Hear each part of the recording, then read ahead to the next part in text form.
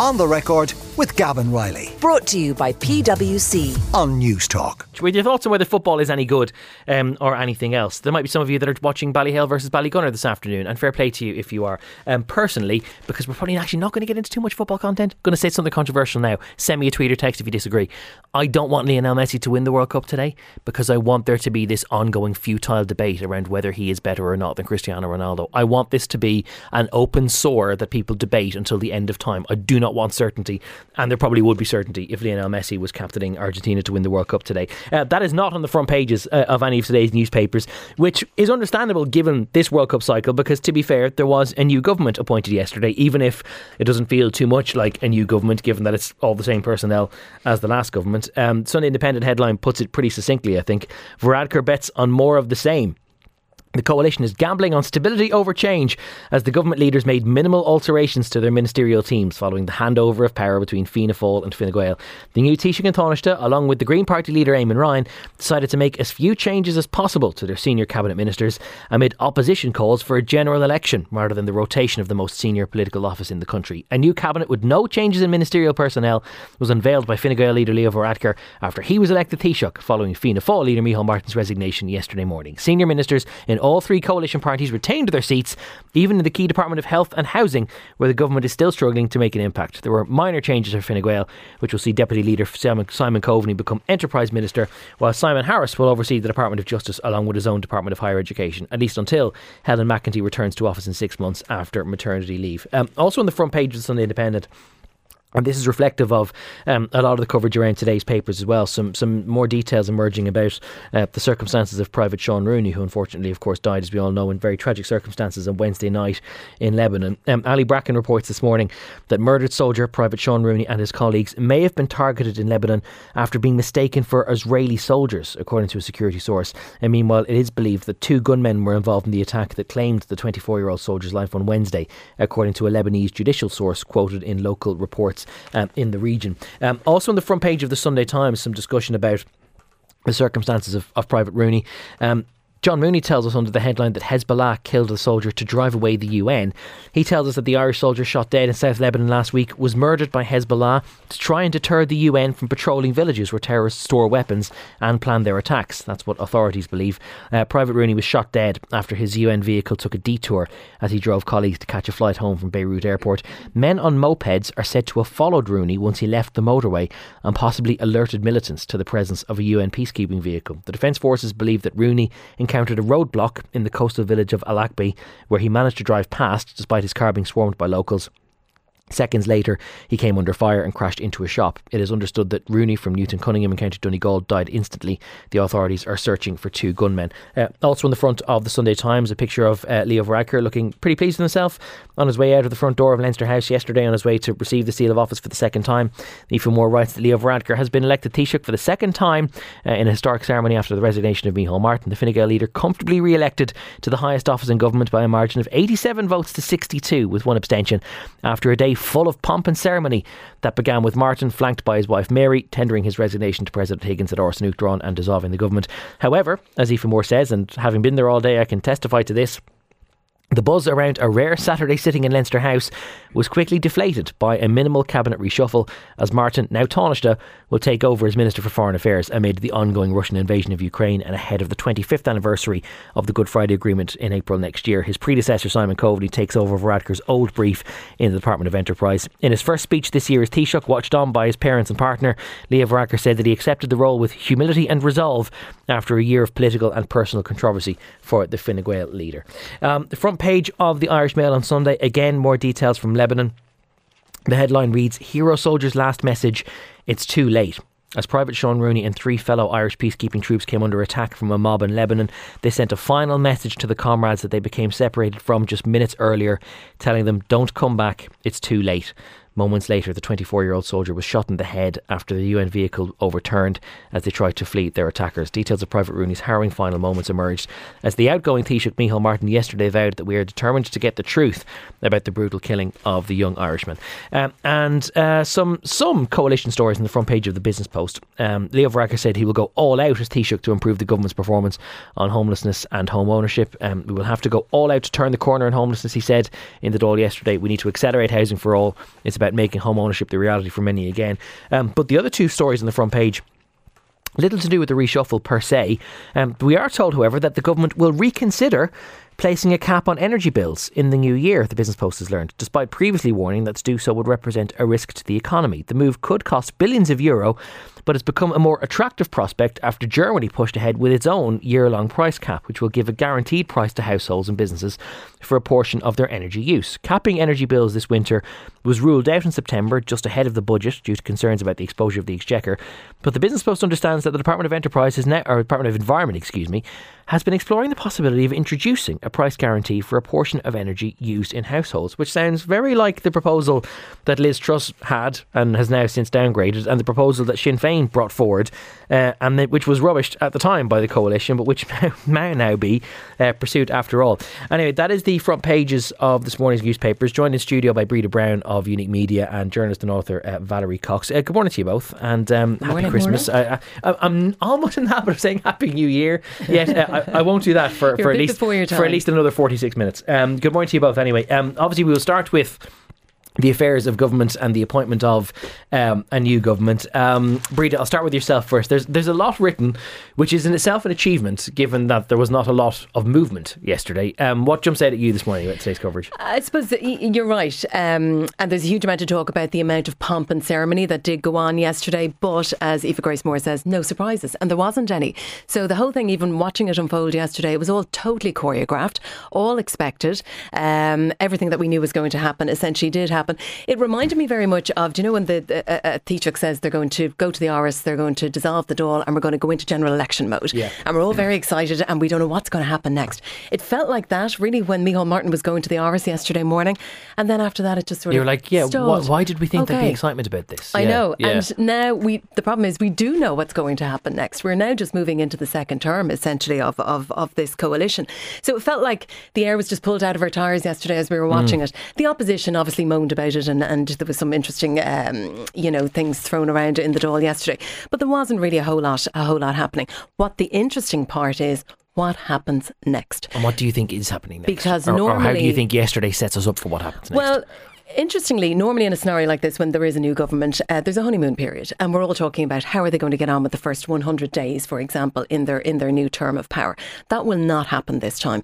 Taoiseach, I have to remember to call him Taoiseach and not Taoiseach. It took a long time to get out of the habit. Now we have to get back into it again. He has to hit the ground running. Absolutely needs to deliver, and he needs to deliver in the short term, not in the long term. We have 2 years here before the next general election, but we have to remember all parties are now on an electoral footing.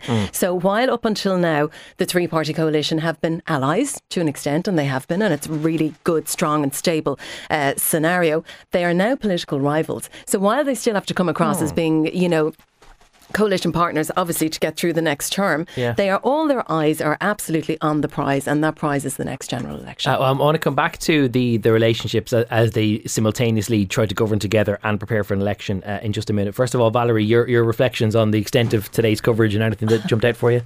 Well, it's quite interesting, and there's quite a lot of contrast, but they're talking about Aoife Moore talking about the pomp and ceremony. But then if we look over at the Business Post, Michael Brennan and Daniel Murray say some tried to make a virtue of the fact that his appointment as Taoiseach for the second time was a rather low-key affair. What was once almost unthinkable, an orderly handover of the positions of Taoiseach and Taoiseach between two parties with an historic and often bitter rivalry, was exactly what happened in the Dáil chamber. And we're also reminded this morning in the Irish Mail on Sunday, which I hadn't realised, that Micheál Martin's was the shortest ever third term as Taoiseach. Just 903 or 904 days, which is 20 days shorter than the tenure of John Bruton when he took over as part of the Rainbow Coalition. And of course, there have been other shorter terms, but they've all been served by people who then had other periods, so therefore there was the longest one. And there's a lot of talk about from Varadkar's speeches and quotes as to what wonderful things he's going to do now that he's Taoiseach. But there was a lot he could have done as Taoiseach. particularly in housing. And housing is coming up in every single paper this morning. You know, he's talking about how he's going to get tackling the housing crisis, sorting it out, getting on with the plans, the strategy and so on. But I'm just wondering, why didn't he do that before now? Why is he waiting to jump back in as Taoiseach? Which is a fascinating question, because one of the reasons why yesterday felt like such a damp squib, aside from the fact that we knew it was coming, that this was a scheduled rotation and that there was nothing really by way of surprise. The only surprises we were looking at was cabinet personnel, and there were no surprises there. But that a lot of the architecture of government has kind of been redesigned in the last 2.5 years, so that there's less of a, first and second in command relationship, and more of a, almost, if you like, co-Taoiseach. That the Office of Taoiseach has now been beefed up and has so much resources and personnel available to it that it is supposed to be thought of as being something parallel to that of Taoiseach. So it is actually a reasonable question as to why a lot of the focus that he now wishes to place didn't happen when he was in the last job. There's several articles, particularly in the Business Post actually, where he's promising action on housing and climate. And he says he'll go all out as Taoiseach to improve the government's performance on homelessness and home ownership. We need to accelerate our plan, Housing for All. It's about making home ownership a reality for the many again. But sure, for the last 903 days, where has he been? But again, this goes back to, we're now on an electoral footing, and interestingly as well, there's a piece in the Sunday Indo and a piece in the Sunday Times, which is like the report cards for all of the various ministers. So it's basically, it's like the Christmas house exams, basically, like how well is the student doing, must do better. Now, there has been no change, and this goes back to the conversation we've been having around stability versus change. Change is the word that Sinn Féin are using. So in the Sunday Independent, Hugh O'Connell has gone through, Hugh O'Connell and Philip Ryan have a really nicely laid out piece on page 11 of the Sunday Independent. Same old faces and no surprises in Leo Varadkar's cabinet. So he goes down through all of the various individuals and they get their rating for their first half, and it ranges from an A for Micheál Martin to a D for Simon Coveney, actually, interestingly, and a D for Hildegard Naughton. So you can go down through all of that and have a look as to the reasons as to why this is the case. And similarly then, Aoife Grace Moore in the Sunday Times also has a similar layout, taking stock, shall we say, of the first half. So again, going back to what Valerie was saying, we're on an electoral footing now. We need to, they're going to have to focus on fixing a couple of these topics, which are housing, health and the economy. But this is a point that I'll take up with both Simon Harris and Thomas Berman with me after 12 o'clock. Independently, I might add, they're not coming on as a duo, because that would be a step too far for this kind of power sharing arrangement. But Leo Varadkar made a point this week of saying that he wasn't going to give a ministerial job to anyone who wasn't committed to contesting the next election, which I think to me seems like, you're probably not going to have another reshuffle before the next election. So the front bench that you have now, the 6 senior ministers and the 7 juniors, when we find out who the rest of them are this week, are going to be the party front bench heading into an election. And it strikes me that, yes, you can make a case for continuity and that Leo Varadkar wants experience and that he's become slightly more cautious as he's gone on in politics over time, but that the front bench might look very tired when we get to the next election, because Leo Varadkar and Simon Coveney, if they're still in cabinet by then, assuming the election is 2025, will have been in coalition and in cabinet for 14 years unbroken. That Paschal Donoghue and Heather Humphreys will have been in cabinet unbroken for 10 or almost 11 years. Simon Harris will have been there for, I think, 8 or 9 years. That the youngest serving cabinet minister at that level, if you want to call her that, would be Helen McEntee, who would still have 5 years under her belt. And Jack Chambers, who's even the youngest, will at that point be how many years? Yeah, I'm just talking about the Fine Gael side for now. That it would seem like, if change is the buzzword of the day, that you're not offering people very much change if you're offering people a front bench with people who have already been in cabinet for more than 10 years unbroken.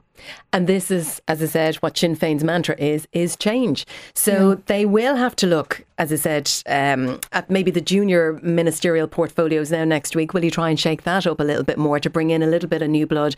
There's talk there that the likes of Colin Brophy may be moved aside, Frank Fian, Thomas Byrne, obviously, will be replaced by Fine Gael. So there will be opportunities there to bring in a couple of new faces to try and bring that new blood forward. But no, I totally agree with you. I think, again, this feeds into Sinn Féin's call for change. Which then begs the question, Valerie, that how is or what are the threats to the government in trying to sort of remain all, pally and collaborative and to have this good convivial working relationship with each other when already the front bench is being chosen with an election in mind, and they're going to have to start trying to pitch their own identities and finding divisions with each other while at the same time they're still trying to work together. Absolutely, but it does look as if their plan is for boring.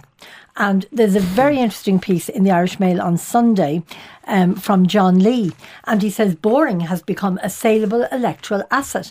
And what he's talking about is Micheál Martin was regarded as a very safe pair of hands. He may have been a bit boring, but they're looking to Micheál now as an electoral asset. They think he's going to be absolutely great.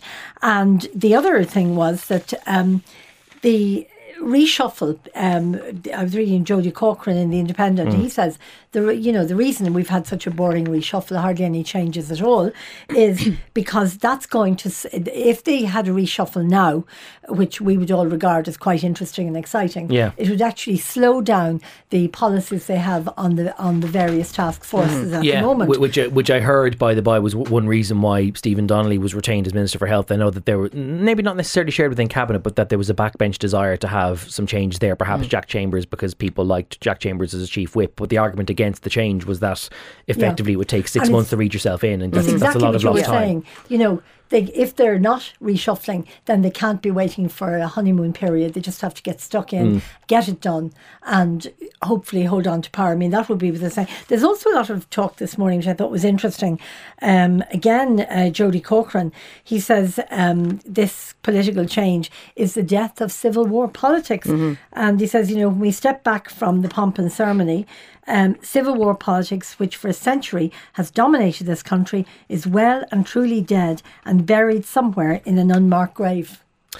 A few texts and tweets coming in. Eugene says that I wish the new government every success. Never has the governance of our wonderful country and its democracy been so important. The people will need such governance in basic living. That says Eugene. Noble Guardian on Twitter says that the disappointment of all the political correspondents about the lack of any excitement in the story perhaps represents political correspondents' desire to make mountains out of molehills. See the cervical check debacle for a recent example. I think I'd agree with the first sentence of that, not so much the second, because I don't know if there was mountains being made out of molehills on that front, but everyone's entitled to their opinion.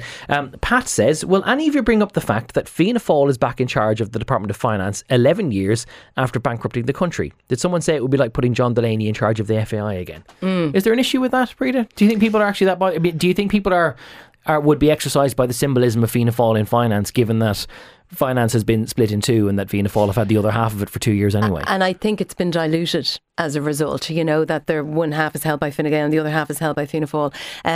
No, I don't think so. And I think Michael McGrath has done quite a good job to date, and the steady pair of hands. And going back though to what Valerie was saying as well, and what you were talking about in terms of stability, I think we are in a scenario as an economy. We want stability. When we look across the water at what went on in the UK, the political pantomime that has been going on there in the past year, we've had 3 prime ministers, a disastrous mini budget. It has been one chaotic incident after another. We don't want that here. We don't need that here. We shouldn't have it. Is that then where change doesn't become such an attractive prospect and actually a bit of boring stability is a selling point? So boring stability. There's also a talk in some of the papers that the reshuffle lacked ambition, but then others are saying, well, at the end of the day, the ambition of the government was laid out in the programme for government 2 years ago. They're now trying to implement that ambition, and they're trying to get things done in the next 2 years. But Valerie, as Valerie pointed out, they should have been doing more to date, and they now need to needs to hit the floor. 903 days. But I actually think they've got another problem they haven't addressed yet, and that is the Green Party. The Green Party is not the party that we haven't spoken about up till now, because they decided just to completely stay put as they are, did not desire any reshuffles, not change any personnel. But they also feel that the coalition has hung them out to dry. They say that Varadkar has allowed Fine Gael ministers and backbenchers to attack the junior coalition party. And there's been an awful lot of stories coming into the media that we mightn't have heard about otherwise. For example, when Catherine Martin went to Dubai, she flew business class, and the coalition while other ministers were they went economy. So I don't know, but I think they could be expecting a lot of trouble from the Greens, and maybe they'll try and buy them off with a few positions positions or something. I don't know. It is very true that Fine Gael have been exercising their party to have a go with the Greens, because the amount of energy that they've put into the campaign about saving the Christmas crib, which is now in St Stephen's Green instead of outside the Mansion House inhabited by a Green Party councillor, they genuinely they have done it. Frank in Swords texts 53106 to say, looking at the political changeover yesterday reminds me of a farmer moving manure and muttering, same manure, different shovel. I imagine manure is not the word that farmer would use, but thank you for acknowledging, Frank, that this is a family friendly show. Somebody else texts in to say that everyone realises that all key decisions are made outside the country. Don't know if everyone agree with that, but certainly some significant ones. Lorna wants to know, can anyone explain why Stephen Donnelly has been left in health? Health is in crisis and he has contributed nothing. I suspect we've just touched on that, Valerie, which is that it would take, if it's in crisis, someone else would take 6 months to get to grips with it. But I don't understand why he's also taking charge of justice while Helen McEntee this Stephen Donnelly is we're talking about. Simon Harris is taking the justice job. I'm thinking of my Wicklow TD. There you go. All Greystones ministers are all interchangeable one way or another. That's Valerie, of course, who contested the election against both of them, especially invested in their performance. It's an interesting, just a side angle. It's the only kind of surprise, as it were, really, from yesterday's reassignment, is that Simon Harris is in justice now. Yeah, and it sort of came out of nowhere, really. I thought maybe they would potentially give it to another female minister on the basis of gender geography and all of that, and gender balance. There are no others other than Norma Foley or Catherine Martin, so if they wanted to keep it within Fine Gael, if they wanted to keep it for a woman, then Heather Humphreys was going to be the only one. Which is a true point. I was told, we'll talk to Simon Harris about this, and I need to get to a break in a minute. I was told that Heather Humphreys, in her other two jobs, in rural development, there is some big donkey work that needs to be done in the early part of next year, which would be fairly time consuming anyway. And in social protection, they are now finally going to set about legislating for auto enrolment. This idea that you would have mandatory pensions and that you would have to opt out if you didn't want to contribute, and that in itself is a lot of legal work which would tie you down for a long time. So they were effectively arguing that, well, both of her briefs would be a full-time job for anybody, and it wasn't tenable to take on justice again. But I wonder, was she still disappointed? We'll see what Simon Harris thinks about it in a few minutes' time. Sorry. Breda, what does it say about the Department of Justice that we can just let somebody babysit it, that we don't need somebody to take it on as an entity in its own right? Is that not a natural consequence of just facilitating somebody's maternity leave, that someone else is going to have to take it on as a part-time role? Somebody's going to have to take it on, but why not give it to somebody who can take it on as just one job and look after it properly? So promote a backbencher and give them the job solo for 6 months? Absolutely. I think we have demoted the department, and I think also if we had promoted a backbencher, it would give them the opportunity to have a go at a portfolio and see what they would be like. I mean, Simon Harris is obviously supposed to be really, really busy with health.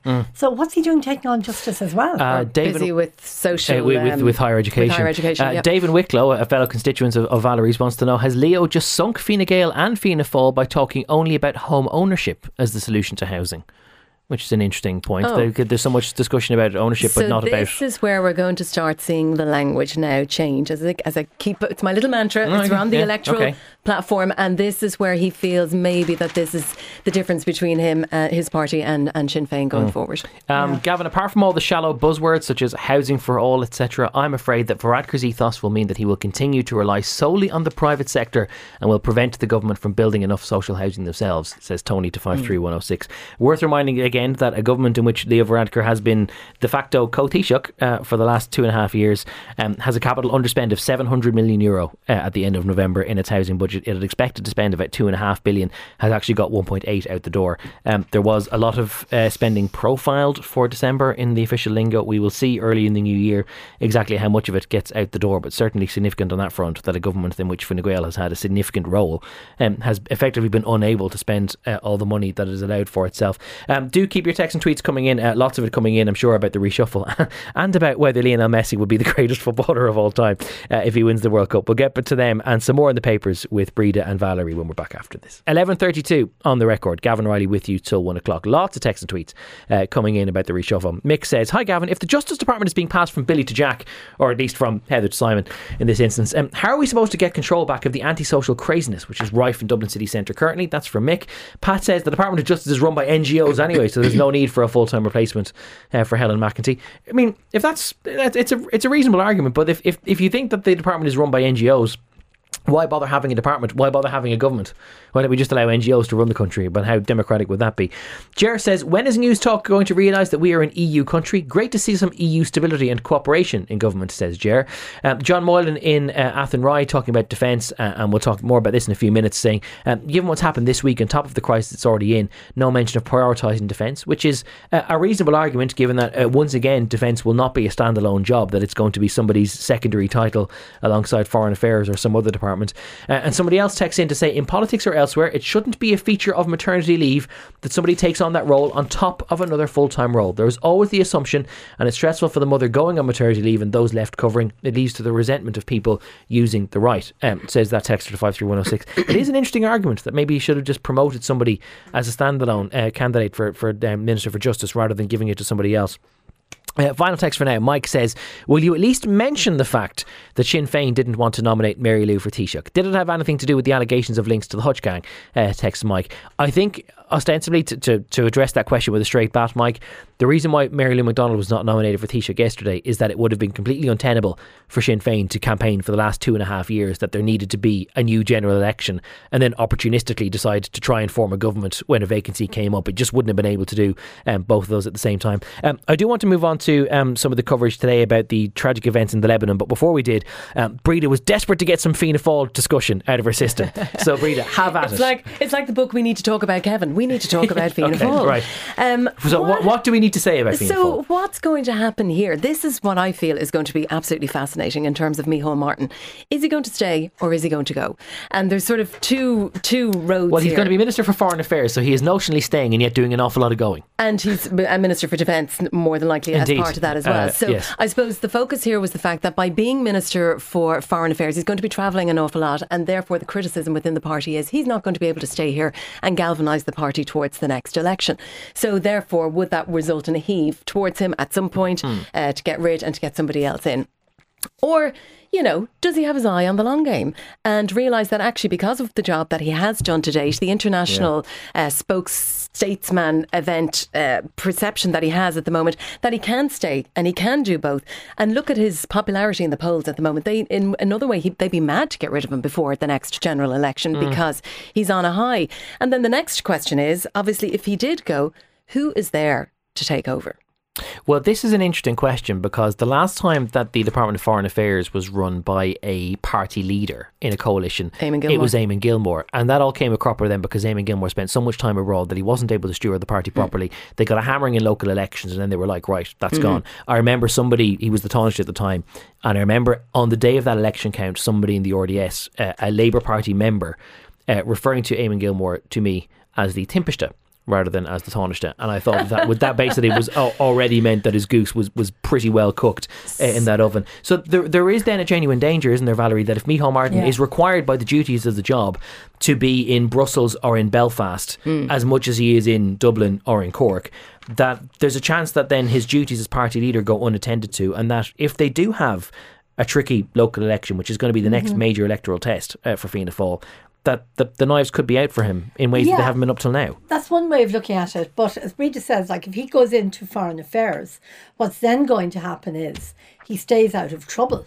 So he's not going to be blamed for all, going to be blamed for all the big crises that are obviously going to happen. He's going to get away with that. But there's another way of looking at it too. He might be thinking about his own future. Correct. And maybe he'd like to step in and run for president after Michael D. And I think, the general feeling is at the moment he's very popular. People like him. They see him as a safe pair of hands, and I think he could very well make it. And that's what he could be doing. And Ireland's next EU commissioner is 2024. Yeah, so summer of 2024. There's also at that point a vacancy for the presidency of the European Council, which is currently a role that's held by his political family. That liberal grouping. Charles Michel, who's the current president, is from that grouping. And if there was somebody who was well versed in the running of Brussels, who will now at that point have done 2 terms and is Minister for Foreign Affairs, and who was themselves a former head of government in their own home country, there's a reasonable chance that Micheál Martin could be invited to take on that job, which therefore would create a nicely timed vacancy in the leadership of Fianna Fáil. But of course all of that is after the European elections, which his party has to do well in, because if they do badly then he'll just be nice anyway. Absolutely. But I think we need to look at the fact that he sought for and he got the foreign affairs portfolio. So what does that say to us? Does it mean Northern Ireland? Well, and again, he has a huge amount of expertise, obviously, in Northern Ireland, Brexit, Ukraine, the whole COVID aspect. So I just think it's interesting. So look, and he's playing a long game here. He has a plan. He's not going to go out on a heave, I don't think. It'll be managed. It'll be an orchestrated exit. Will they bring in a new deputy leader? They don't have one at the moment. They got rid of that. Do they do that again? But again, you need to look at who's there, and there aren't that many people there in the background to make a change at the next election. Michael McGrath sort of took on the ersatz role of a deputy leader yesterday. He was making all the secondment speeches for Fianna Fáil's element of things, so maybe he's kind of is there unofficially. The issue, of course, then is that they're both in the same constituency, so can the deputy leader and the leader be from the same turf? There's all manner of discussions. James and Mayo, morning, Gavin. Regarding the government, are there not others there in government who could take over as Taoiseach besides Leo Varadkar, Micheál Martin? It looks very bad for this country. Happy Christmas, James. Could they not have just given the job to somebody else, fella? There's a political process, I think. But I mean, they weren't going to give it to anybody else. Give them an opportunity. I mean, once you get there, I think the idea is that you hold on until your party turns against you. Sure, give Eamon Ryan a go. Sure, would he love a chance just to get a little crack in the job of Taoiseach for just a little while?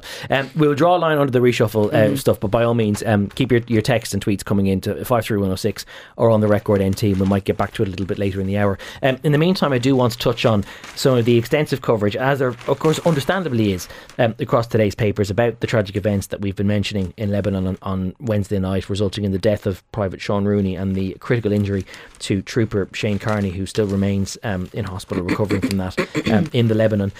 Quite a few pieces written about that across today's papers. Valerie, where would you like to start on that front? I'd like to start with the Sunday Times. There's a very interesting piece from Declan Power, who was himself a member of the Defence Forces, and he's looking at how the UN is going to have to reassess the threat level against soldiers after this.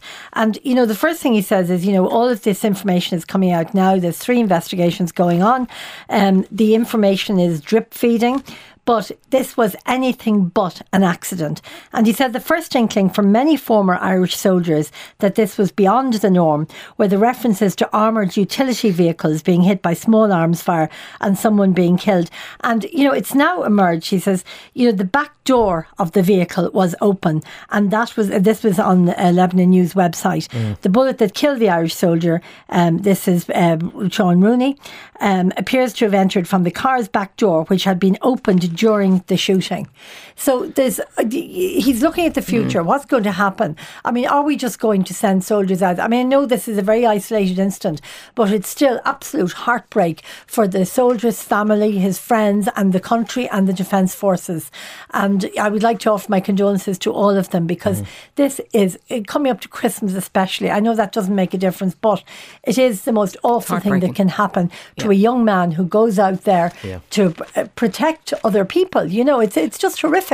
So I think they are going to have to look at this. He says Declan Power says there's no doubt the assailants knew who they were targeting, and he's an independent security analyst now, which is an interesting claim to say with certainty, given that there's some speculation elsewhere in the papers that there may have been a case of mistaken identity, and some speculation that the militants who may have set upon the vehicle thought that those inside it were members of the Israeli Defence Forces rather than the Irish, and whether there was some understandable hostility there as a result of that.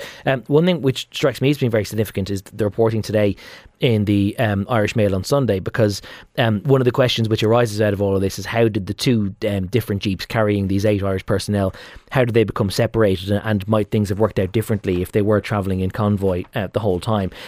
There's a suggestion today in the Irish Mail on Sunday that the second vehicle, after the vehicles became separated, the second was unable to come to the assistance of the first because it had suffered a puncture. And there is supposed to be something called the run flat system, which allows a vehicle to keep travelling when it gets a puncture, but that wasn't working, which meant that the occupants had to physically get out of the vehicle and change the tyre. Shortly afterwards, then they too were set upon by locals. They had to flee to nearby fields, which they then took up, and which was described as a tactical position. So the idea that had things gone as they were supposed to, that there still would have been a prospect for the second vehicle to come to the aid of the first, and maybe then not leave the 4 personnel in it to the fate that they suffered. Look, it's heartbreaking, and that piece in the Mail on Sunday as well is talking about that there's an Air Corps aircraft on standby now in Malta to fly to Lebanon, so that the family don't have to endure any unnecessary delays, and they're hoping to have him home then later this week. But it did say as well that he had been planning, he was actually coming home this Wednesday, so he could spend his first Christmas as an engaged man with his fiancée. So it's just horrendous. But that piece in the Mail on Sunday, Gavin, that you just mentioned there as well, has a tribute. Basically, they got a response to the death of Private Sean Rooney. Was received by Senator Gerard Crockwell from an Irish soldier who asked to retain his anonymity. And it's an interesting read, because it starts off with, sure, what do you do at work? What does a soldier do? Why do we even need an army? How many times have I been asked that question or heard it played across the airwaves by, I just go on to say, self-serving broadcasters who are usually failed politicians or failed businessmen? But he goes on to talk about what it means to be an Irish soldier. And, he talks about foot and mouth. We're told, call the army. Heavy weather warnings, call the army. Flood disaster, call the army. We are there. We're there all the time. You stand together in your best dress. You stand side by side on a gun line as mortar bombs fly. You stand in memorial as a comrade is laid down. I stand ready. And then goes on to say that Private Sean Rooney stood ready, took the call, did what he did because he was and forever will be an Irish soldier. God bless you, soldier. Yeah, really remarkable piece from that unknown member of the Defence Forces who has submitted that tribute via Senator Gerard Crockwell, as you said. That's on page 4 of the Mail on Sunday. Valerie, anything else that jumps out for you before we move on? Well, you don't want to move to the World Cup yet, do you? I'm prepared to put that in abeyance, because I know that it's a quite slightly disinterested audience that I have in front of me in right. studio. Well, this is a very interesting story in the Sunday Times and in other papers. A stash of cash, the Brangelina of Brussels, and the sting that exposed rot at the EU's heart. I mean, it's an absolutely extraordinary story. It's mad, because you don't often hear about these kind of stings involving members of the European Parliament, and sometimes the Euro critics say that these things happen but that not enough attention is paid. But I did see a few days ago, so this all revolves around a Greek MEP called Eva Kaili, and she made a speech in plenary in the European Parliament in November, which almost word for word sounded like the exact talking points made in a speech the following day by the president of FIFA, Gianni Infantino, when he went on his now infamous hour-long rant about today I am a Muslim, today I am a disabled, today I am gay. This just word salad nonsense that came out of the man. But that Eva Kaili was suspected of making similar comments, which just were so similar as to raise suspicion. Now it turns out that she's been arrested and has had her position as a vice president of the European Parliament stripped from her, because she is now suspected of having taken bungs from the Qatari government to offer a slightly less hostile take on their hosting of the World Cup, which then uncovers a whole can of worms as to the level of lobbying that there is in the European Parliament. And I think the story sort of got lost here during the week because we had so much other bits and pieces going on. But if you do want to have a quick read and get up to date, page 15 of the Sunday Times today, Peter Conradi, who's the Europe editor, and it goes back into that detail. This actually happened as a result of a sting, as you say, Gavin, on the home of a former Italian MEP during the summer, where they found €700,000 in cash, most of it in brand new €50 notes, right? So they're looking at this going, what are we going to do? But instead of going after him right there and then, what they did was they left the money. They put everything back the way they had it. They concealed all traces that they had broken into his house, and then passed their findings on, because they knew there was a bigger story here, and they were right. And look at what's unfolded now during the week. Yeah. Do you think this will be succor to those who think that the EU is just a corrupt cesspit full of people that are trying to line their own pockets, Valerie? Of course. I mean, we're all surprised to this, but I don't know why we should be surprised. I mean, we're talking about people buying influence at the EU Parliament, which makes so many decisions on our own lives. So, I mean, who are we actually being controlled by? Are the people of Europe, to some extent, puppets of the people who are supplying the money? And we're talking about 19 raids on different houses. I mean, we're talking about an enormous number of people involved. It's not just this woman Eva Kaili, and she's actually a vice president of the or at least she was until the other day when they voted to strip her of that power. And Paddy Agnew's piece in the Sunday Independent on page 20, again, he was the former Rome Italian correspondent for the Irish Times, so he knows it inside out. And he's saying other more contemporary questions concern the whole lobbying system at the European Parliament. Before the COVID pandemic, there was something like 12,000 lobbyists, 12,000 in Brussels and Strasbourg, with an estimated total budget of 1.8 billion, and often little regulated. So I think there's going to be a whole potential review of that entire system. And again, he's saying as well, other questions include why this is an interesting one in terms of the World Cup, actually, Gavin, why the Belgian police moved now during the World Cup rather than 2 months ago, when they had already put together a substantial case. The plot thickens. Yes. There is is one other piece, by the way, just on the topic of the European Parliament. Is a very extensive interview on pages 14 and 15 today of the Business Post with Claire Daly and Mick Wallace, two MEPs whose positions often now are questioned based on their voting records in the European Parliament. And the inevitable question is put to them by Daniel Murray today in their interview as to whether they have ever accepted money or gifts on behalf of any state interest. That is frankly outrageous, Daly said. The centre ground of this Parliament is caught with its trousers down and its grubby paws over bags of cash, and some insidious creatures use that to ask, have we accepted anything? That's utterly ridiculous. We got a diary from the Russian embassy, which they give around to anyone who wants one every year. It's a very nice diary. That's about the height of it. And a box of nuts from the Iranian embassy. Mick Wallace added, can people not see that given the positions that we take on stuff, that you'd want to be very brave to try and bribe us? Because it would be very dangerous, wouldn't it? Never truer word spoken, to be fair, by Mick Wallace. That is on pages 14 and 15 of the Business Post today. A few other bits and pieces that we want to discuss in today's papers when we're back with Breda and Valerie in just a minute. Still joined in studio by Breda Brown and Valerie Cox. Noble Guardian has again tweeted in to say, does the EU Parliament really have that much power? Personally, if I had been Qatar, this person says, I'd have bought a commissioner or two. Wouldn't have wasted my money with the Parliament. It's fair, I suppose, if you're trying to get bang for your buck, I suppose a commissionership would probably be one of the more influential jobs if you wanted to try and influence somebody. Not, of course, that we are alleging that any member of the European Commission would ever receive such a thing. Somebody, Pat, by the way, who was in touch with his point about NGOs earlier on, and I posited then why do we have departments at all. Pat has been back in touch to say that my NGO point was a good one. His issue, he says, was not expressed too well, but that his unelected NGOs have been allowed way too much influence on government by politicians. They are literally writing policy for some departments, says Pat, which is probably a reasonable complaint. And I know people have made the point before that the NGO sector is perhaps disproportionately funded by government, which is then a bit of a circular thing because the government is effectively paying people to become lobbyists against it, which is a concern as far as some people are concerned. As I said, Breda Brown and Valerie Cox still with me in studio. There's two pieces on page 5 of the Sunday Independent that I wanted to pick you both on. First of all, Valerie, you were very tickled by a story that's on page 5 by Lorna Siggins about Skellig Vigil and about some of the efforts to try and conserve it and how they didn't necessarily go to plan. No, I mean, if Star Wars had been there now, it would have been a lot easier. But there were several rock falls on the island and they decided to build these heavy-duty shelters to protect visitors. So they brought in a crane and the crane was bolted onto the pier. Okay. A crane is in the mechanical sort, not the avian sort. Sorry. Well, there's a lot of course it is a bird centre, isn't it? No, it was the mechanical sort. Quite a big crane, actually. And they were using this for the building work. And then guess what happened? The sea swept the crane away. Phenomenal. The crane has just gone missing. Yeah. Do you think there's ever times that nature is trying to send you a message, being like, no, just let it happen? You know, let Lucasfilm do whatever damage arises, and then just go away. I think you're absolutely right, Gavin, because why on earth a 6th century monastery that nobody's ever touched? I mean, the next thing it'll be toilets and gift shops and interpretive centres. You know, it's actually quite ridiculous. I don't know why they tried to do it. I mean, make the place safe.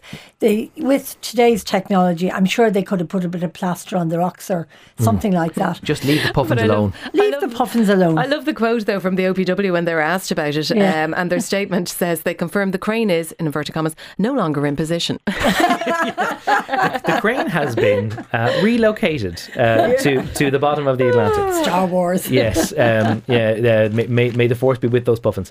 The other story on page 5 of the Sunday Independent, which Breda I think had particularly caught your eye, was Eamon Dunphy, formerly of this parish, telling Niamh Foran today that if Lionel Messi should captain Argentina to the World Cup this afternoon, and that if he gets to lift the famous trophy at about 5 o'clock this afternoon, that he will be close to tears. Oh, I'd say he'd be bawling. Absolutely. Let him at it.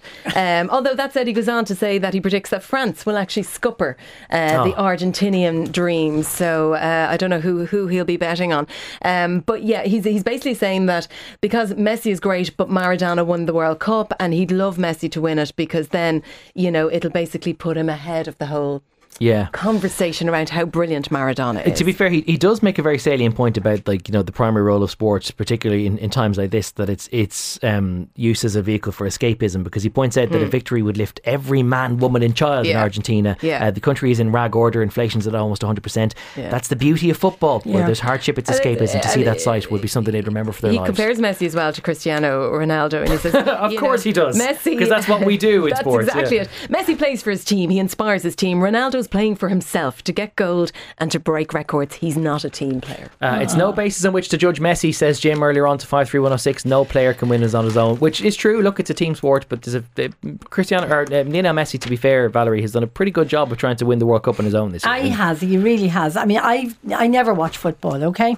But this year, for various reasons, I watched the World Cup and I've become quite an expert, and I can tell you one big problem with the World Cup has been the referees. They are appalling. Now, I know a little bit about this. I played hockey for many years, okay? So I know what referees are supposed to do. And some of the nonsense that's gone on, and the number of people watching what they're doing and not stopping them, and the number of silly yellow cards that were being given out to people, absolutely ridiculous. I can't remember the referees' names now. But I mean, they just, here you look crooked at me, have a yellow card. You know, well, not quite. But, you know, they were putting them up on things where you have to be a little bit robust if you're getting yourself into a football match. And if you're trying to score a goal, you have to push a few people out of your way. No, you do, seriously. Okay, well, fair enough. Okay. I don't think the Argentinians should win. I thought they were very dirty players. I think Ireland will be cheering on France simply because they put England out. And I don't know if you're watching Twitter, but there was a wonderful thing going around saying, "Dear France, we've forgiven you for that handball." This is after they beat England, of course, and we're wishing you the best in the final. I don't know if we have forgiven them for the handball. Maybe that's a debate for another day. Good time to do your Christmas shopping today when that match when the World Cup is on. Good thinking, right? Go.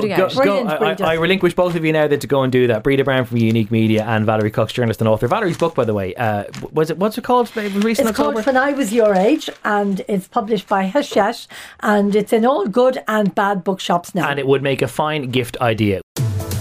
On the Record with Gavin Riley. Sunday morning at 11. Brought to you by PwC. Great minds think unalike.